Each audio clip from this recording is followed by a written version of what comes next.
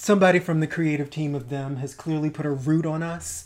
And this is just where we are this afternoon. To say this is proof of the suppression of black media by the government because they don't want us telling the truth.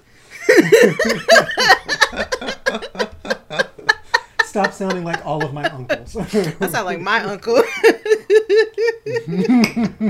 This is such a nightmare. Can you still not hear me? Now we hear you. Okay. No, we can hear you now. God. Now we need a bloopers episode. Yeah, for real. Sure, I might use that for the intro.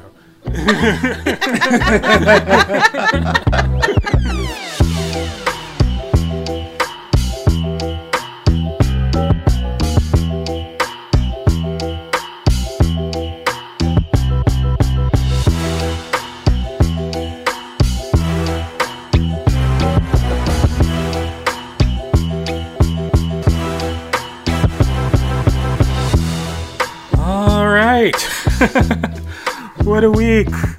What a week. Welcome, scorekeepers. Live, well, not live, but coming to you from the land of the Dakota, also known as the Twin Cities. It is the score for the week of... What is today? I don't even know what today is. Does that even matter? We're in the middle of this Pashmina. There's people and everything's going crazy in the city. I don't even know what to do with myself. Hi, I'm Rocky, by the way. As always, I'm here with Lee and Paige. How are you two doing today? I'm going crazy. You know, I will say the same thing I've said in every meeting I have arrived at since Sunday. I'm here. I'm here. Yeah. Doing well as I possibly could right now. Giving the awful circumstances. Yeah, absolutely. Yeah. It's rough. Yeah. It really is. Rough. Yeah. Yeah, it really and is. Lee, how are you doing so new to the area? Right, welcome. Welcome? Question mark?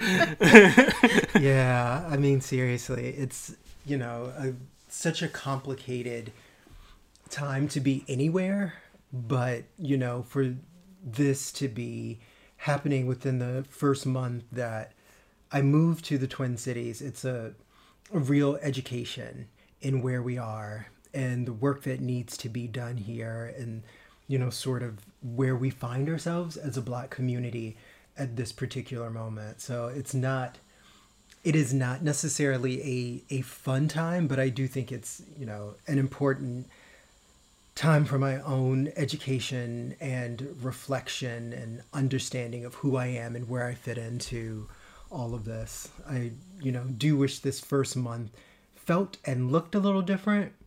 But, those are not the cards that we've been dealt, so. Well, I hear that.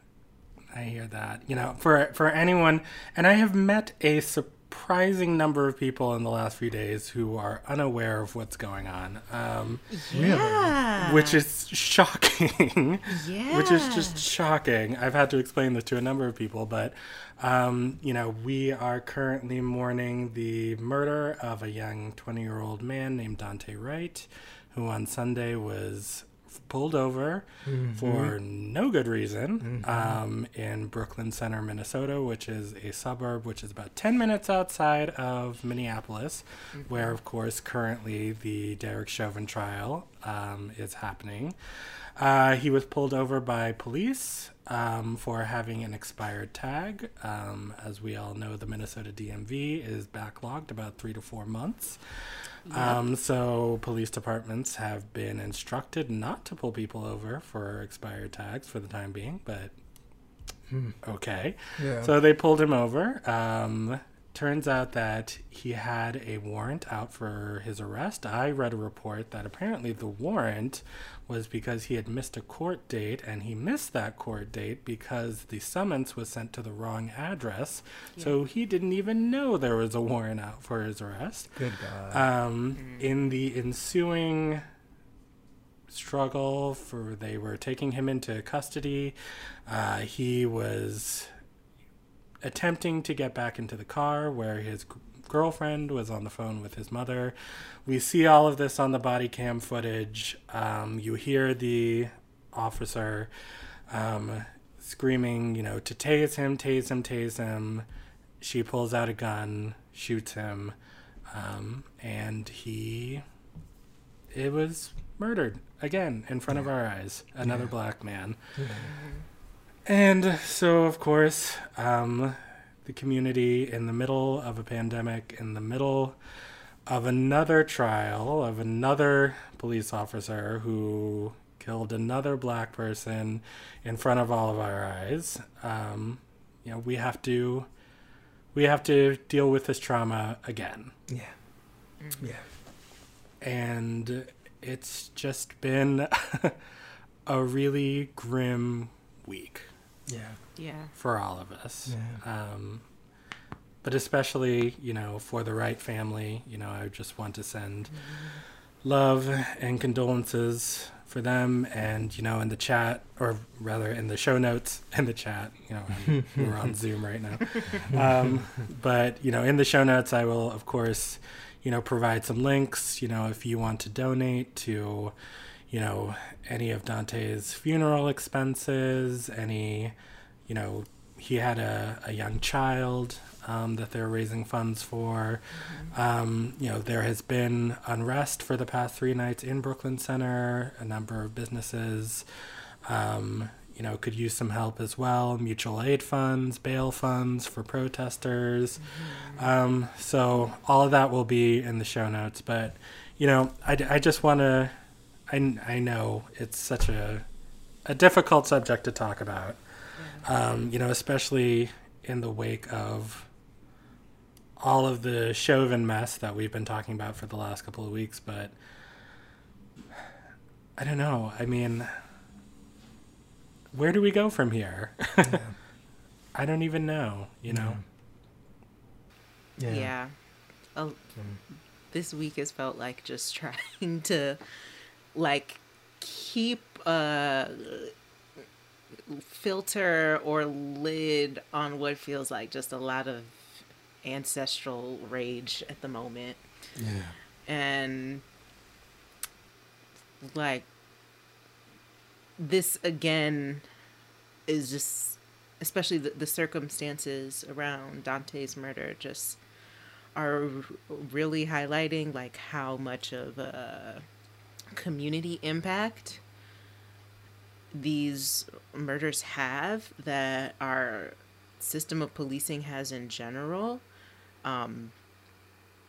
It's just, it really struck me when I think it was Dante's aunt said that George Floyd's girlfriend used to be Dante's teacher, was one of Dante's crazy, teachers.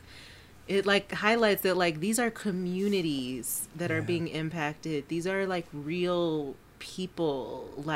It is a interconnected network of families, of friends, of teachers, of everybody in your community that's impacted when these things happen. And speaking of that, as you were putting resources in the show notes for people, a lot of the funds you may see may just be for families that are impacted by the protest. Dante was murdered in an area that seemed pretty residential. There's a lot of there, even if you watch the news, the live streams of protests and things, there's a lot of apartment buildings there with families, with young children, with elders, who not only had to, witness this violence and then, experiencing all this grief around that one site and things like tear gas and in their homes and stuff like that. So yeah, some of the funds you see may be for that, and know that is a really worthy cause, because those people need support right now as well. Absolutely. Yeah. Yeah, it's a crazy thing to be confronted multiple times over the course of just a few months with the question of what is the value of my life in this society? You know what I mean? And when you're thinking about the number of times these things have been over, you know, a parking ticket, selling Lucy's, you know, a possibly counterfeit $20 bill, or what's, you know, even worse, and probably what's at the actual root of most of it, just a non-black person's fear of black people, you know, like that moment. And to have to find myself asking the same question multiple times in a year, you know, like, do we matter? It's a very, very strange and disconnected place to be, you know, and I try to be both positive and solutions oriented, right? And it's one of the things I really appreciate about this job is I get to be in a space where my function is one of problem solving, right? But it seems like the problem that fundamentally needs to be solved here is that everything, the thrust of American society is one that leaves us questioning if black people have any value broadly to society in the eyes of most non-black people. Do you know what I mean? Like having to ask yourself that question. And it's terrifying and it's exhausting. I kept wondering, why am I so tired for the last couple of days? I haven't done that much more than I do in a typical week, and I think it's just everything. Like, it's one of those tired. Weeks. Yeah, of course you're tired. How could you not be tired? I know. I mean, that's, you know, but because it's like such a present condition, right? The ubiquity of these issues, that you don't even think about the fact that you're carrying, first of all, you're carrying all of this generational trauma, right? And then you're sort of going through the motions of your regular life, you know, buying groceries, making coffee, cleaning your living room, and then questioning if society thinks that you are supposed to exist at the same time. Like the level of fatigue that I would imagine most black people are experiencing right now is, you know, something that's hard to wrap your mind around. And it's to the point that I've started signing off emails to friends and colleagues with like a list of mental health resources at the end, just because I'm so worried about where people are with this and whether or not people are even in a place where they know that this is a part of what you're experiencing and it has to be processed, it has to be addressed. I was saying to someone this morning, because, you know, it really does in certain ways kind of feel like some of the same beats are being hit emotionally as last summer. And one of those is like getting concerned emails and text from very, very well-intentioned, well-meaning white friends, you know, checking up on me and seeing how I'm doing. And, you know, this morning I wrote back to one of them and I just said, you know what, this is actually, I don't think you realize that this is just an everyday fact of life for Black Americans everywhere. Yeah. You know, we're dealing with this right now in Minnesota, but the other day, you know, in Virginia, California, Texas, Tennessee, all over the place. Every day we are dealing with this. And, you know, and right now, you know, I live about 30 minutes away from Brooklyn Center. I woke up this morning in a warm house next to a man that I love. I said good morning to my cat. I made a pot of coffee. I answered some emails. You know, I went about my, you know, regular daily life, and I understand how extraordinarily privileged I am to be able to do those things. But knowing full well in the back of my mind that due to just the society that we live in, that this could arrive at my doorstep at any moment. Any moment. In any variety of ways, whether it's, something awful happens to me, or God forbid something happens to a friend or a family member, or even just, the dude that I say hi to at the gas station. Yeah. Those people matter. Yeah. Yeah. And so, it's just, it feels so heavy. Yeah. And so huge. Yeah. Just so expansive.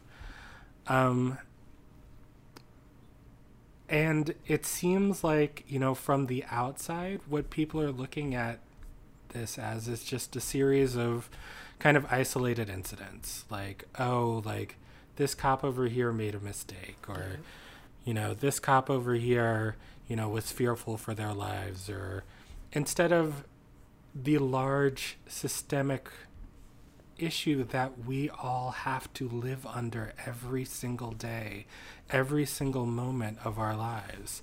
I don't have my driver's license. I grew up on the East Coast. Spent most of my childhood and 20s in either Washington, D.C. or New York City, where it's actually prohibitive to have a car for any number of reasons. So, I don't drive. I rely on public transportation and whatnot. And, Monday evening, my husband came home, and for years he's been like, can you just please get your license? Like, this is kind of annoying. And he came home, and for the first time he was like, I actually don't want you to get your license now. Like, it actually kind of scares me, the thought of you having your license. And not just because, like, I'm scatterbrained and clumsy, but... And to hear that come out of his mouth. That there are just parts of daily life that, like, people take for granted that we just can't. I don't know. I don't know what to say. I don't know what the period on the end of that sentence is. Yeah. Other than it's just something has to change, and something has to give. And these are not just isolated incidents. These are a large pattern. That it's like a disease that has infected every corner of this country. And even globally, it's not even just this country, but it seems like here in America, it's so virulent, and people just don't want to see it, and they don't want to talk about it, and they just want to say like, oh, well, this is this one incident, and it was an accident, and she meant to pull out a taser, and she meant to pull out but she actually pulled out a gun, and it's horrible, but it's an accident. Well, okay, but like, we know that it's not an isolated incident because 10 minutes away at the Hennepin County Courthouse. Hello. Right. And these are not isolated incidents. And pretending like the fact that it perhaps was an accident in any way mitigates any of this, right? As if that somehow would mean that there wouldn't still need to be a set of consequences, right? And I think it's kind of amazing. I've been in the workforce for 20 some years, and I've worked at Walgreens as a summer job once, and saw people lose their jobs for making significantly smaller accidents than that. You know what I mean? And the fact that it just, for me, goes back to beyond the patterns. It's just the condition. It's the condition of being Black here. Right. And to your point, Rocky, I think the reason that it feels like it's different in the United States is our national obsession with guns exacerbates all of this. So like there's always a fatal end to these things, right? It can't just exist in a place of, someone said something untoward or people feeling unwelcomed in spaces. Like, that is hugely problematic. But that's not someone ending up dead, right? And because we have this long history of devaluing Black people and anything that is associated with Black people, it becomes very easy for society writ large to kind of sweep stuff like this right under the rug and keep it moving. And you know, at some point you think we're going to hit rock bottom, but it's like, no, you know, we'll be here again next week. You know, we'll be here again next week. And it's never lost on me that as many of these names as we know, and as many of these names as we say out loud, we're not even hearing probably a third, a quarter of the stories of people whose lives are being devastated by very, very similar actions all over this country. We're not even hearing about it. I mean, these are just the ones that happen to be caught on tape, and, you know, those tapes are actually making it to the media outlets to be distributed. There are so many more instances of this that we're never even going to know about. Yeah, it happens. It's really, especially I think if you're Black and if you're in an area that is like known to have a large police presence, you know that this is a daily thing. Like, it's part of why, you know, we talk about all of us getting the talk growing up about like how to act around law enforcement or around police. And that's not just because of like the cases that everyone hears about of police brutality. It's not just because of, you know, what they saw on the national news that made them scared and made them feel like they should talk to me about police. It was their everyday experiences, like their actual life experiences. And one of the things that really, really stood out to me as when they, you know, revealed that it was Officer Kim Potter who shot Dante. One of the first things in the news article was an officer of 26 years. Right. 26 years. At first I read it wrong. I was said, 26 years old. Oh, they're young. And I was like, oh no, 26 years of experience. And she is the president of the police union in Brooklyn Center. Wow. Oh, currently, or is that formerly? Yes. Wow. Well, I mean, she's resigned now. Either way. At the time of her resignation, yes, she was the president of the police union. Yeah. So I'm like, if a 26-year veteran of the police force that can make this quote unquote mistake, like, what does that say about just the culture? Like, and what was I'm sorry, go ahead. Oh no, just just what does that say about the culture, that someone who is supposed to have been, you know, risen through the ranks and seems to have had some type of, you know, accolade or being a, you know, union president is that this is what happens.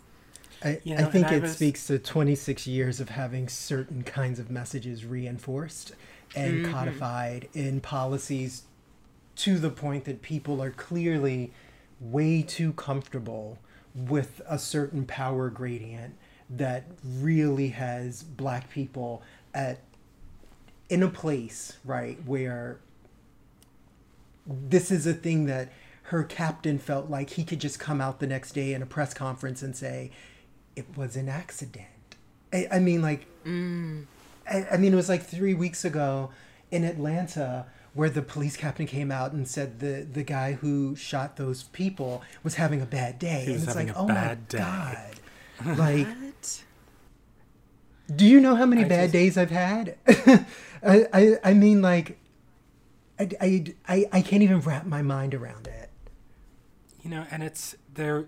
I wish I knew who to attribute it to, but I was scrolling through Twitter the other night, and somebody was just like, you know, can you imagine if somebody, you know, at McDonald's or Burger King or Wendy's, like, put cyanide on the fries instead of salt by accident, but but they were wearing their uniform. Right. Like, can you imagine if that mistake was made? Like, that person would be under the jail.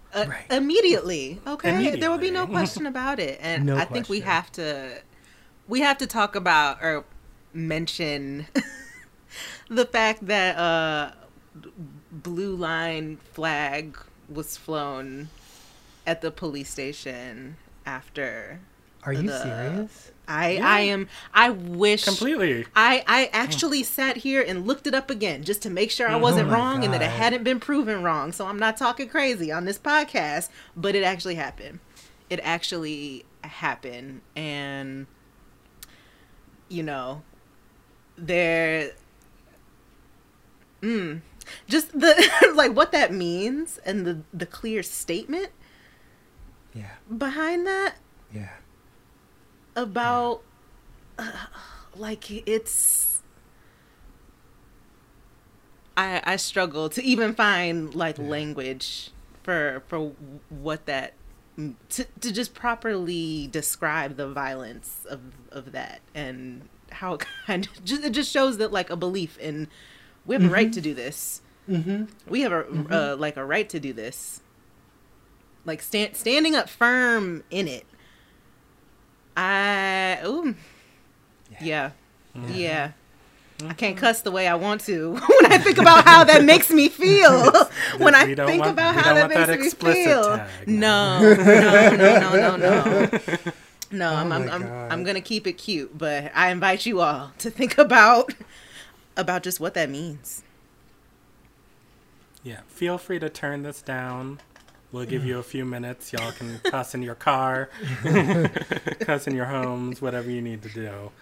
But, you know, so much of what I've seen and sort of received from folks has been like, well, I just can't imagine what this feels like for you. Yeah. I can't imagine. Well, you know what? You don't have to imagine. Yeah. Because here we are and we're telling you. Yeah. You just gotta believe us. You just have to believe us. And actually act on it. Yeah. Well, that's the piece, right? Getting people to act on it. I think we're at a point where people are, you know, believing it. But are people willing to part with some of their own comfort and their own privilege to do something about it, to be ready for things to look different, right? People are willing to go a long way in a conversation, but want to pump the brakes right before the point of let's start talking critically about solutions, right? And then people want to get caught up on, well, if you say defund the police, it's going to make people feel like this. So you use these different terms. And I feel like if we are still in a place where we're arguing about terminology, then we're not actually ready to take a step. We're not actually ready for any action. You know what I mean? Like people are still not quite there yet. And I'm so curious about what it will take for people to want this to look different. I'm so curious about it.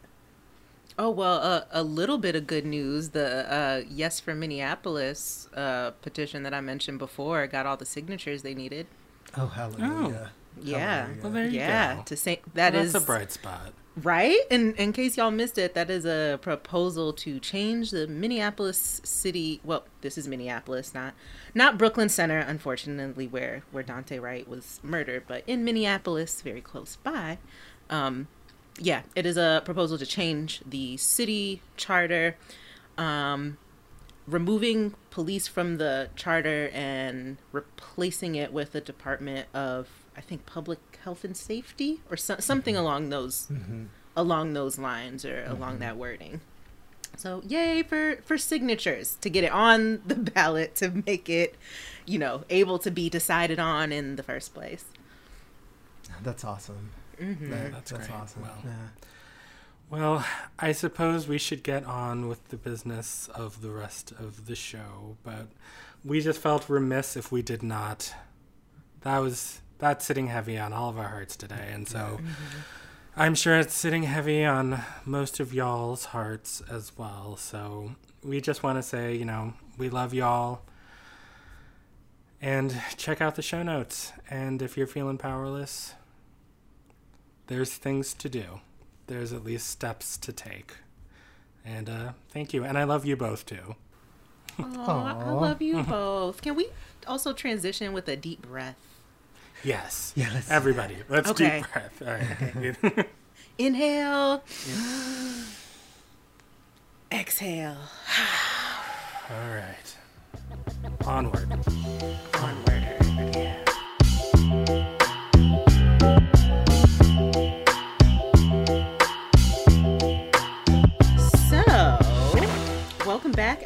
our little break, y'all. We need to take a breather after that one. So, but in a related vein, I wanted to talk about what has been in some entertainment news lately about a new show called Them that is a like horror thriller kind of series that seems to be pretty based in racial trauma. It is about a Black family moving near some very antagonistic white neighbors, and I think from the moment that even the premise was described, I saw some feedback on the internets of, this may be not what we need right now. But once the trailer dropped, timing seems a little off. But once the full trailer was released, and then the series and people actually, gotten to see some of it, now it's really out there. And I'll summarize, and then we'll get into how we feel about it. But the main sentiment is just, or sentiments. One, how come all the Black horror movies coming out right now have to be based on racial trauma? Right. Two, why are we making movies like this about racial trauma at all? Why is that all that has to be out there? And something that a story like this about a Black family experiencing racism from white neighbors, that is extremely realistic things that I'm sure people that each of us know, even in our immediate families, have experienced. I'll tell you right now, it's not a fairy tale. No, it's not fiction. It's not. It's an everyday reality for every one of us. Yeah. So, and it struck me as being a little different from something like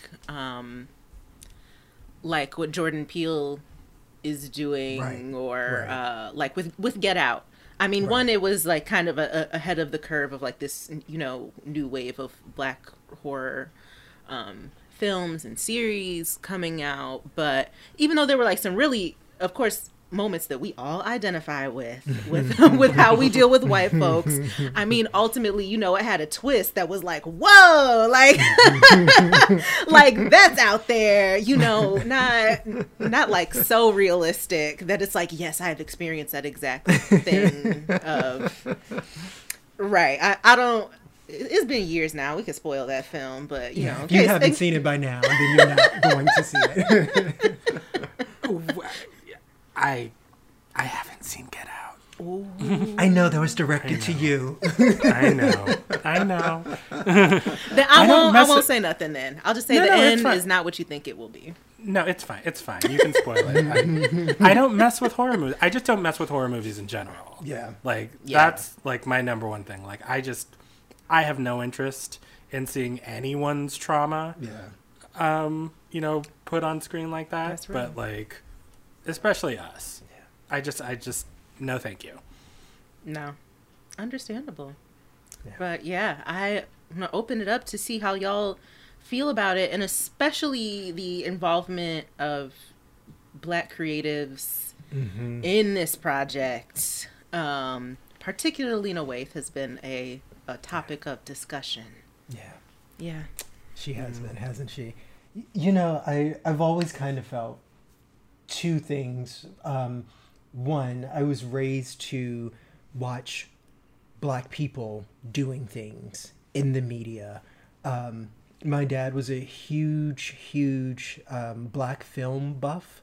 And if a movie came out with a predominantly Black cast or a writer or director growing up, we watched it. And part of what his thinking was that if Black audiences don't support movies with Black content, then they will not continue to be made. And I think there was a certain logic to that. So there's a conditioning in my head. If it's something about Black people, not just a movie or a TV show, a play or an opera, and anything, I tend to be interested immediately.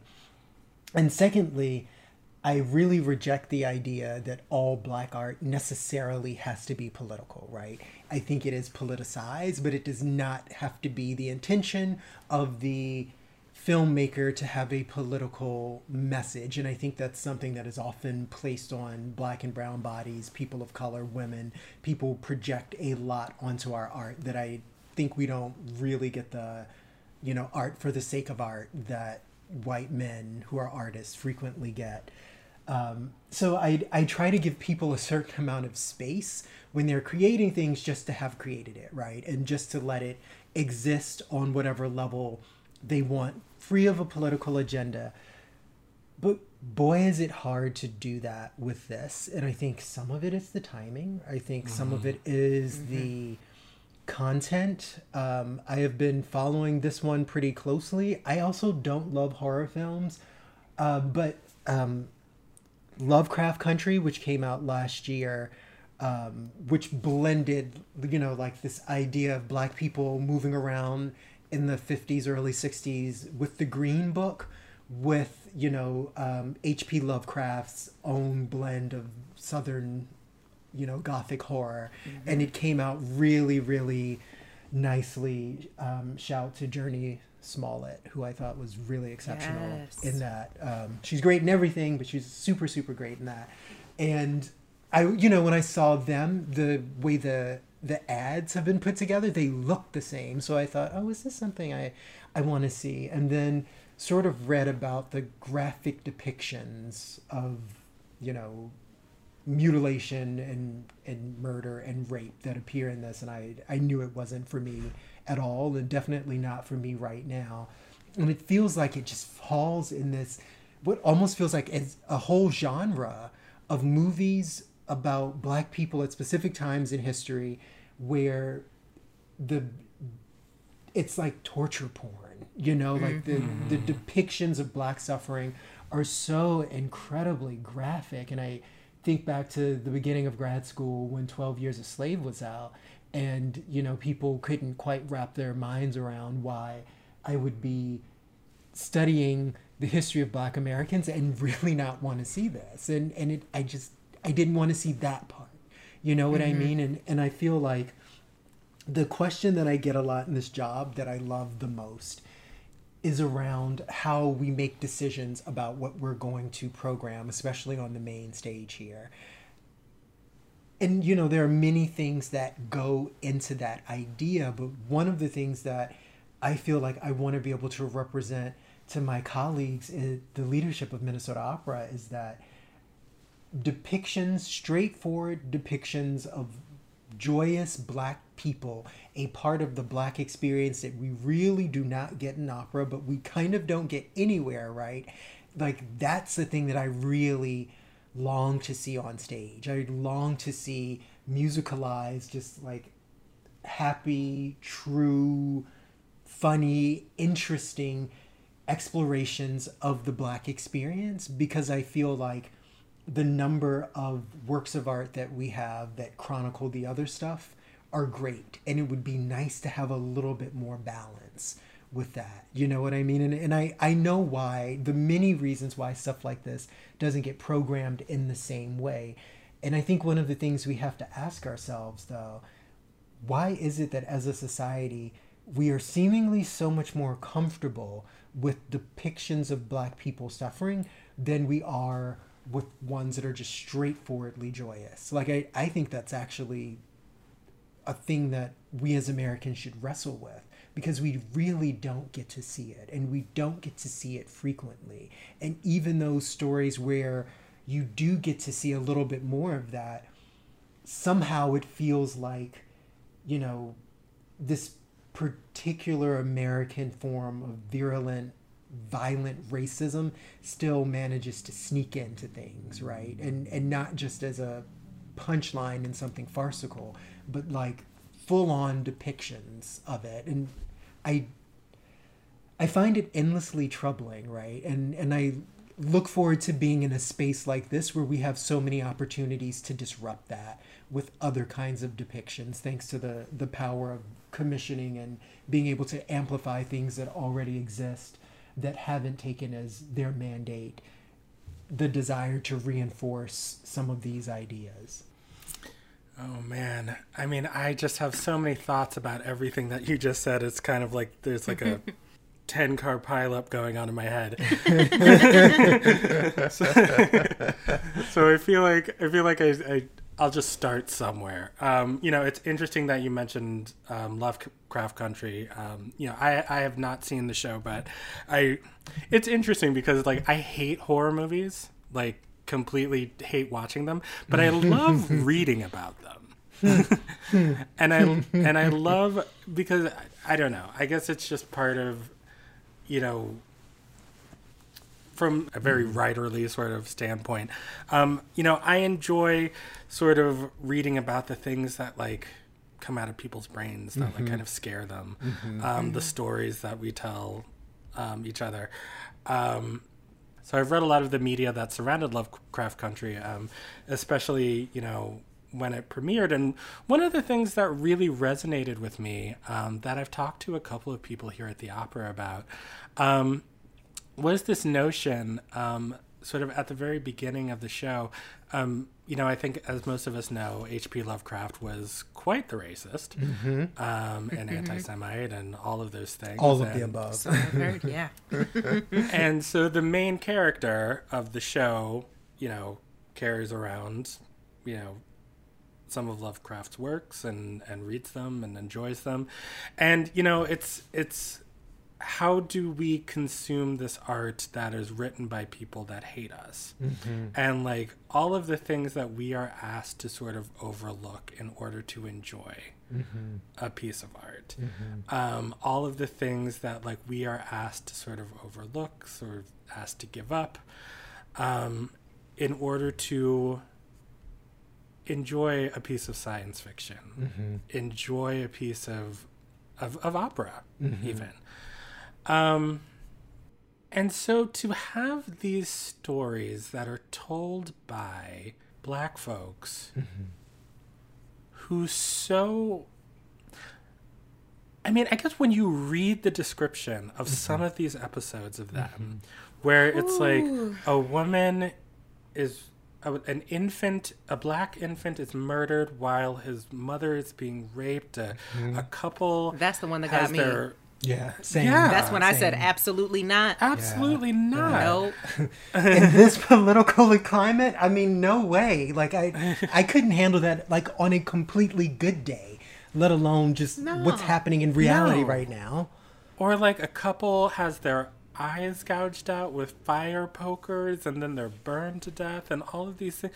Like what? as much as like we are asked to sort of give of ourselves, to deny ourselves, just to like enjoy like a science fiction show, just to enjoy a 3-hour opera. Now you're going to ask me to sit here and enjoy those things. If y'all could see my face right now, I look like Oprah during the Meghan Markle interview. The shock. The shock. I understand that like suffering is part of the Black experience in America. We're experiencing it right now. I get that, but like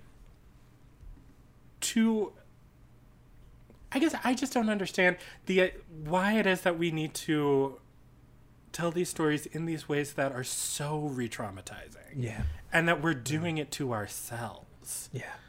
And that, it's important to like, depict like everyday racism, like in these stories, whatever. That's not everyday racism. No, that is not not everyday racism at all. These are like white cartoon characters. Yeah. Like, doing the most evil, dastardly things possible to Black people and Black bodies, and like that's supposed to be like some sort of metaphor for the lady grabbing her purse on the bus, or me getting passed over for a promotion, or the lady that did my taxes saying, well, I don't understand why, they just can't comply with the police when they get out of the car. Like no, ma'am. No, like what? Yeah. It just doesn't make sense to me. Right. And I'm not saying that every story needs to be like sunshine and roses and like, but but this feels so extreme. Yeah. It in my body, and I was just like you, Lee. Like when 12 Years a Slave came out, I wasn't interested in seeing that. Yeah. Yeah. Like, I understand it's an important story and people need to be told, but I feel like so many of these stories, and when I hear something like, these plot points in them, it feels like it actually isn't for me. Right. Like, this is like supposed to be some sort of morality tale for white people. Yeah. The same way that, there are operas currently being written about, police brutality, setting Faust in a detention center at the southern border. Right.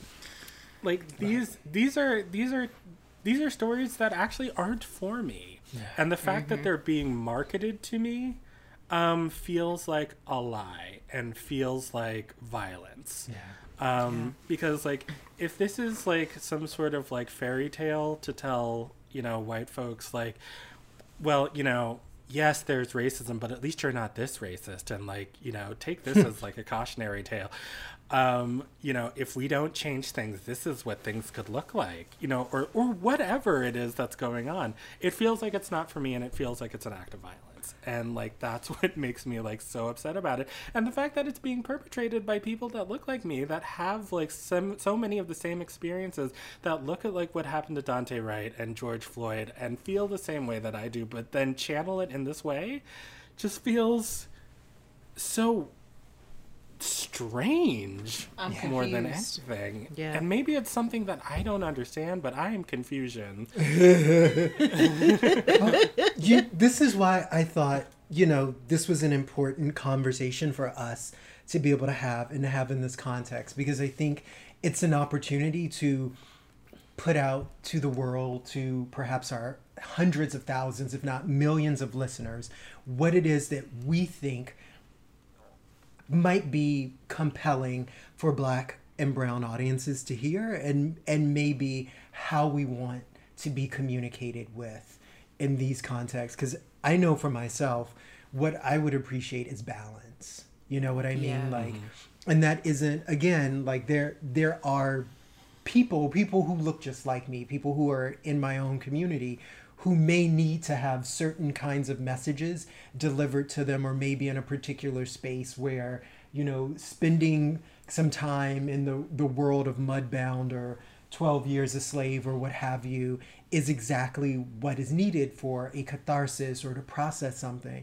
But there are also those of us who are looking for something a little bit different, right? And I think there's a way that, we are not monolithic as an audience.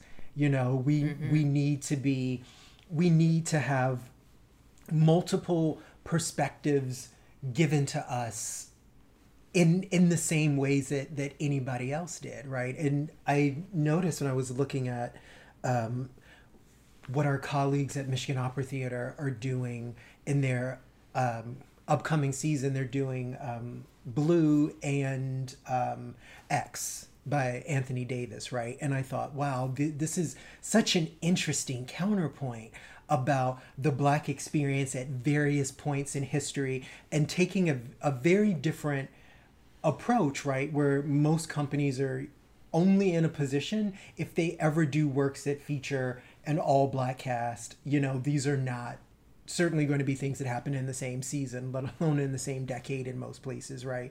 But like the idea of there is more than one type of message to be communicated to a community of color, I think is kind of radical in classical music in this moment, right?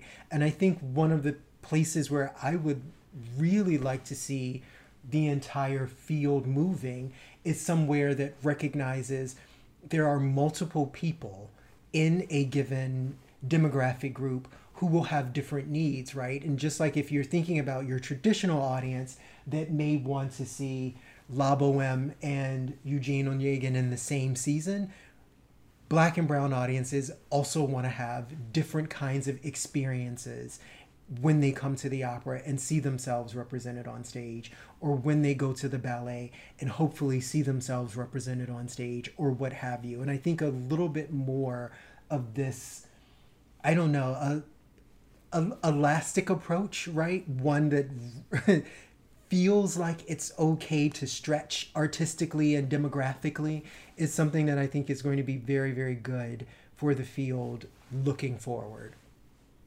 Mm-hmm. Yeah.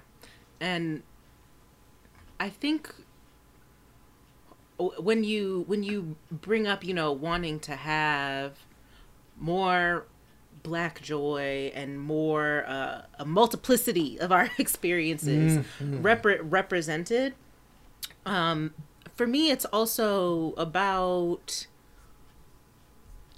like honoring our complexity, that we're human. It's hard to describe other than saying go read some Toni Morrison, go read an August Wilson play, go read one of them to see what it looks like to actually center like Black people, our full humanity. I was talking to a friend about this just yesterday. Oh, right on time. She introduced me to this article about Black theater versus African American theater. And yeah, intriguing, this is right? about to get good, I can tell. Right? I was like, okay, my ears are perked.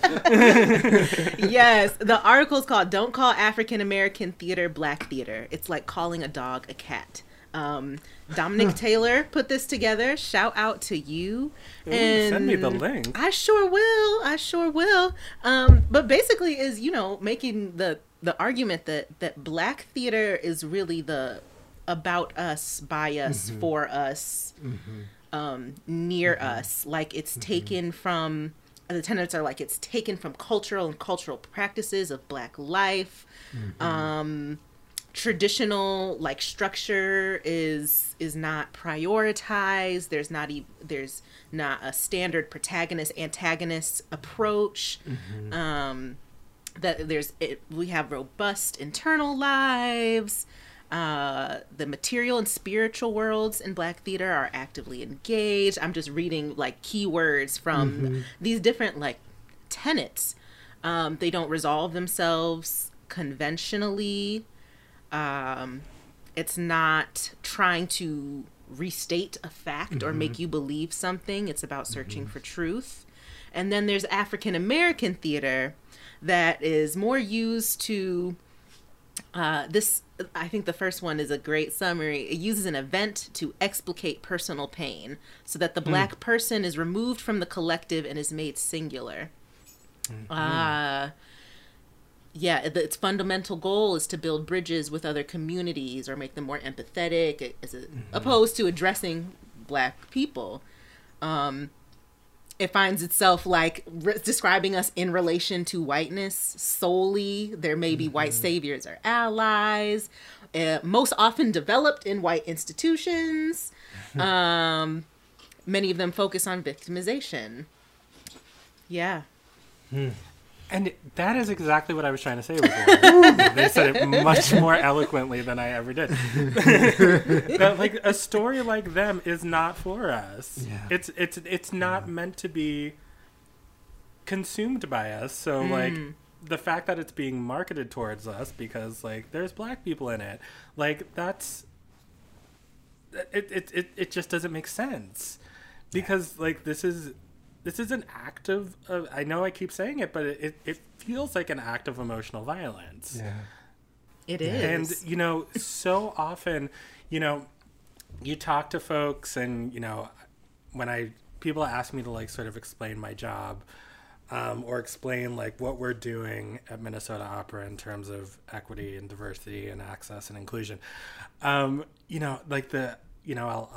give like my little elevator pitch and people will be like, oh my gosh, that's so great because that's so important. That's so important. Oh my god, it's just so important. And I'll just be like, oh, okay, great. Like, why is that important to you? Like, what's your connection? How do you feel about that? Your comfort level or your interest level? And they're just like, it's important because It's so important. So important. And all humans should be equal and, you know, whatever. And like, those are the type of people that I feel like, you know, things like them, things like the African American theater, like, that's who those stories are for the people who, like, want to feel like they are part of a solution when they don't even know what the problem is. Yeah. There's still that wall. There's still that familiarity, that comfort with Black suffering. Yeah. Because that's what they're used to seeing. And they're used to seeing these white saviors, or they're used to seeing these, you know, cartoonish white villains. And there's a certain level of comfort in that. Well, you know, I'm like this hero. I'm not like the villain. Right. And the Black person who this is all happening to in these stories are completely lost. Yeah. Because that story is not about them. Is not about that Black family. Yeah. No. Them is about the white racists. Yeah. Who are doing all of these horrible things to that Black family. Yeah. And I just feel like, yes, we just need to get to that place, that Black theater place. It's that, I mean, that was just so wonderfully said. Yeah. Yeah. Wow, that just blew my mind. I need that link, please. I will gladly share. And like, yes. And like, I think so much about, like, what about especially when with stuff like Them, where it's depicting a sort of historical, you know, violence, or it's like a historical element of historical fiction involved. I'm like, yo, what about my ancestors? Like, respect my ancestors. Would you want somebody talking about putting your grandma's traumatic story on screen like that? Would you want somebody doing that? And that's the thing, too. It's like, this story takes place, what, in like the 50s or the 60s or whatever? Like, our grandparents were there. Yeah. They were alive. This isn't even a story about my ancestors. This is a story about my grandmother. She's still alive in South Carolina, 100 years old. So, like, what are we even doing? Yeah. I mean, absolutely. So many things, I feel like, come down to the set of business decisions that are being made about things as they roll out. And, you know, to your earlier point, Paige, this is why, like, this for me isn't just about Lena Waithe, right? This is about an entire system that is set up to put out things that are meant to be sort of consumed in decontextualized ways, right? Like this kind of way of parsing out things and calling something that it is not, and allowing it just to exist in this place of entertainment and making money. And, you know, I have no desire to knock Lena's hustle or come between her and her career being successful. I just have to call out when I feel like something isn't really for me.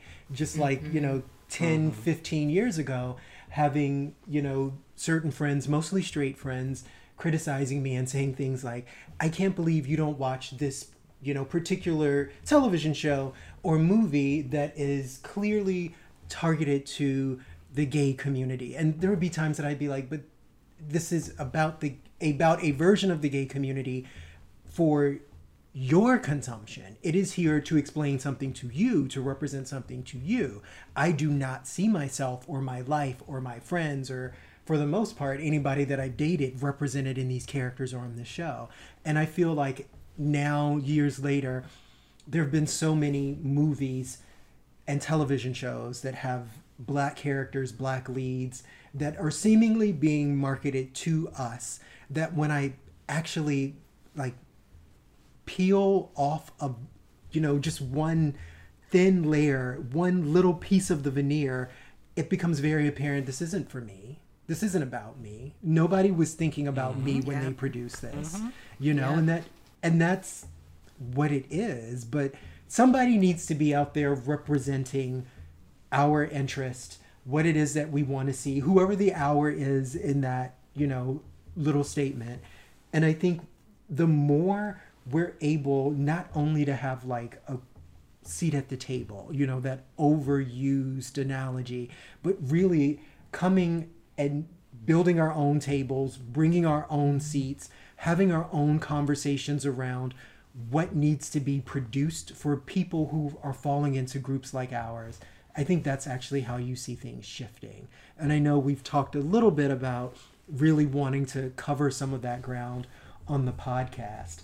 And maybe this is a thing for some of our listeners to share with us. Who out there do you feel like is producing interesting content that represents in a dynamic, thoughtful, complicated way the experience of people like you? Like, who's doing this work? Who's doing it well? Who should I be making my own required viewing list? Who should be on there? I'm very curious to hear from people who's doing this. Well, that's actually a very interesting segue because I forgot to tell both of you before we started recording that I had our wonderful IT guy, Tony, create a new email address for us. Yay! Which is thescore, THESCORE @mnopera.org.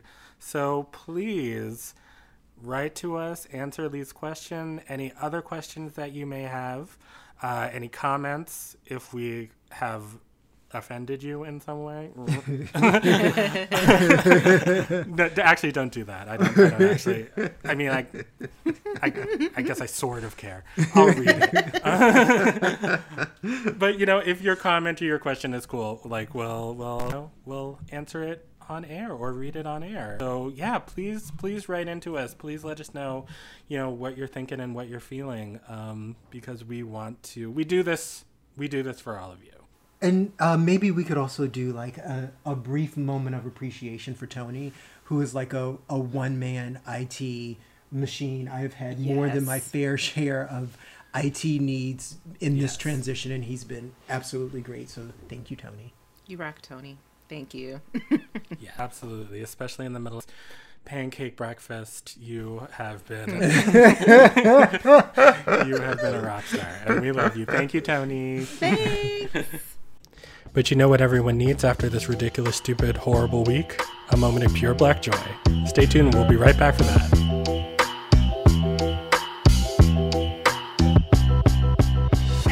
But this is actually a story coming out of Georgia and West Virginia.